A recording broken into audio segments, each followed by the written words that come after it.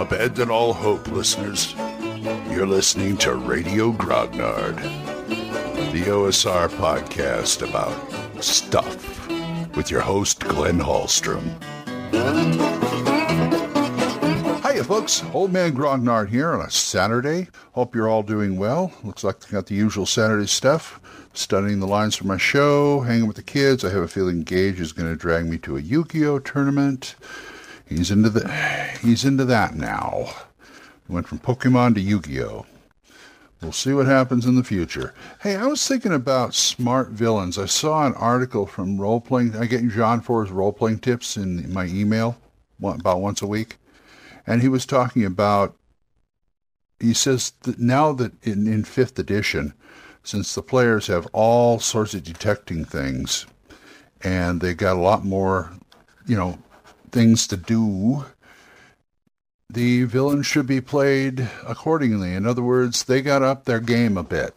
Anywho, I think that's a rather good rule of thumb for any game, no matter what edition. Playing your villain smart, but sometimes playing your villain smarter.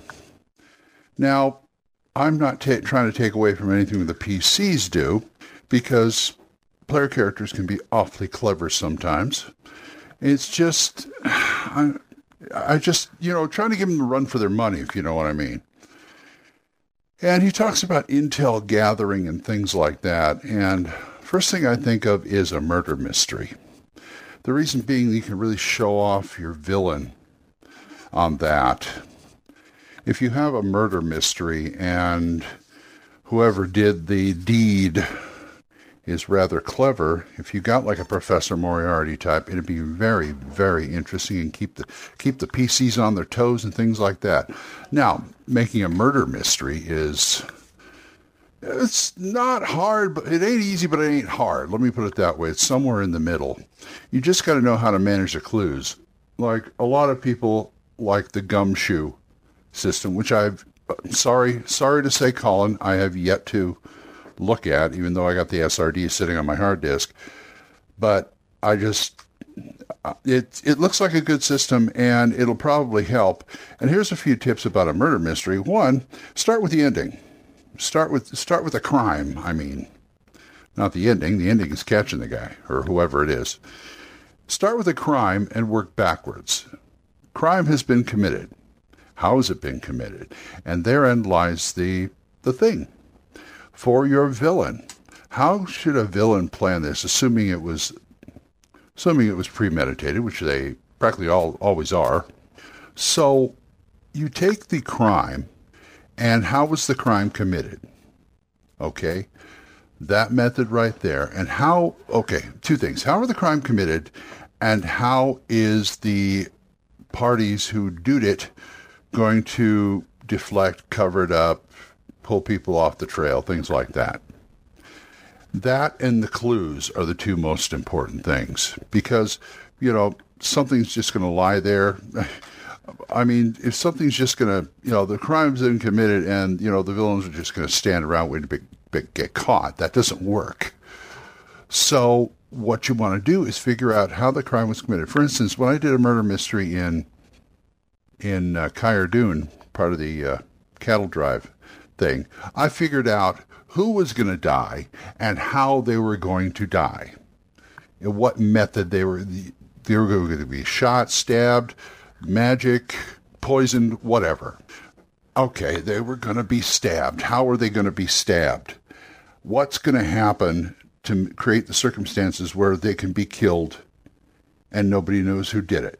So I figured that out, and that gave me the basis right there to base the clues on. Now, that's fine and good, but then, take that and either figure out what the perpetrator is going to do to keep from getting caught or discovered, or maybe they're smart enough to have contingency plans for what if case somebody, gets some kind of, like if Sherlock Holmes is on the case, they're going to have contingency plans, hopefully, especially if it's Moriarty. But that really gives you a really clever villain, and it keeps the PCs on their toes. So So, like I said, just keep working backward. Plot the clue. There's nothing wrong with the simple plot like an outline, but if you want to twist it a little, maybe this perpetrator get to where the person was? What did they do to do it? Did they get somebody else to do it for them? Did they have henchmen? Do they have people spying to see what the PCs are made of? If they're doing any, or they maybe have moles in law enforcement or something like that. Maybe somebody at the sheriff's department is secretly working for the bad guys and telling them, oh, well, he's going to do, they're going to, the jewels are going to be in the safe at this. You got one guard, you got to get rid of him, that kind of thing. So that's a good thing. The villain who does his intel does his homework, and a lot of times players aren't expecting that. It just seems sometimes that, if you got a villain who always seems to have, they're one step ahead of them, that's when the PCs have to start thinking about, okay, we got this guy, he's clever, let's see his pattern, what he's doing, and things like that, and maybe we can anticipate him or something like that. Because as far as I'm concerned, there is no such thing as a perfect crime. So you can add the clues in there. Sometimes the clues are blatant. Sometimes you have to figure it out. You know what gets me about the clues is I lay out clues, okay? And I make sure they get at least 3 chances to get the clues. And that's no problem. But also, I don't know why I don't do this. You should put the clues in the NPCs, because a lot of players, of course, there's players that take notes. There's a lot of players that take notes out there. But can they put 2 and 2 together? In other words, if a NPC mentions something at the beginning that doesn't seem very pertinent, but it becomes pertinent during the course of the investigation. I mean, this doesn't even go for murder mysteries. This go for any kind of investigative thing that you're doing, trying to find a jewel, trying to find where the old man was taken when he was kidnapped, things like that. They listen and think. If you can throw the clues into the NPCs, that's even better. But you got to be careful on that too, because sometimes, I hate to say this, and I don't mean it for everybody. I mean, I don't mean it, I'm not trying to belittle it. Sometimes players can be a little thick. That's why I give them 3 chances to find the clues. Now, if they're going to be finding clues like an envelope or a cigarette butt or something like that, that's one thing.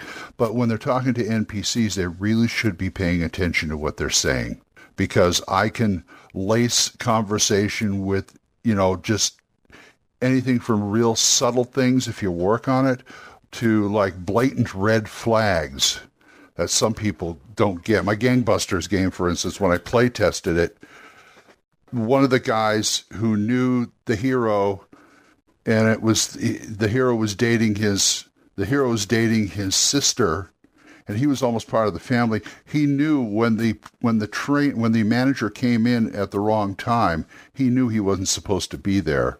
And also he said something to him that only a couple of people knew about a certain thing.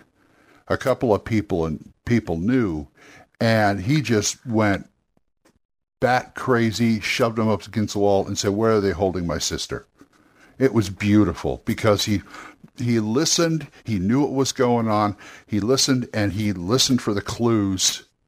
He knew. I love the characters when they get a gut feeling that something's wrong. Something's out of place. So that I know it's really subtle, but you can do it by either the physical clues or especially with the NPCs. I love using NPCs in this case of a mystery because, like I said, it doesn't have to be a murder mystery or anything, just a mystery, a quest, whatever. If you pay attention, you will understand. So that's my words of wisdom for today. I'm going to go start my day. So if you want to talk to me about this, go ahead and drop me a voicemail at Anchor, or you can drop me an email at oldmangrognard@gmail.com.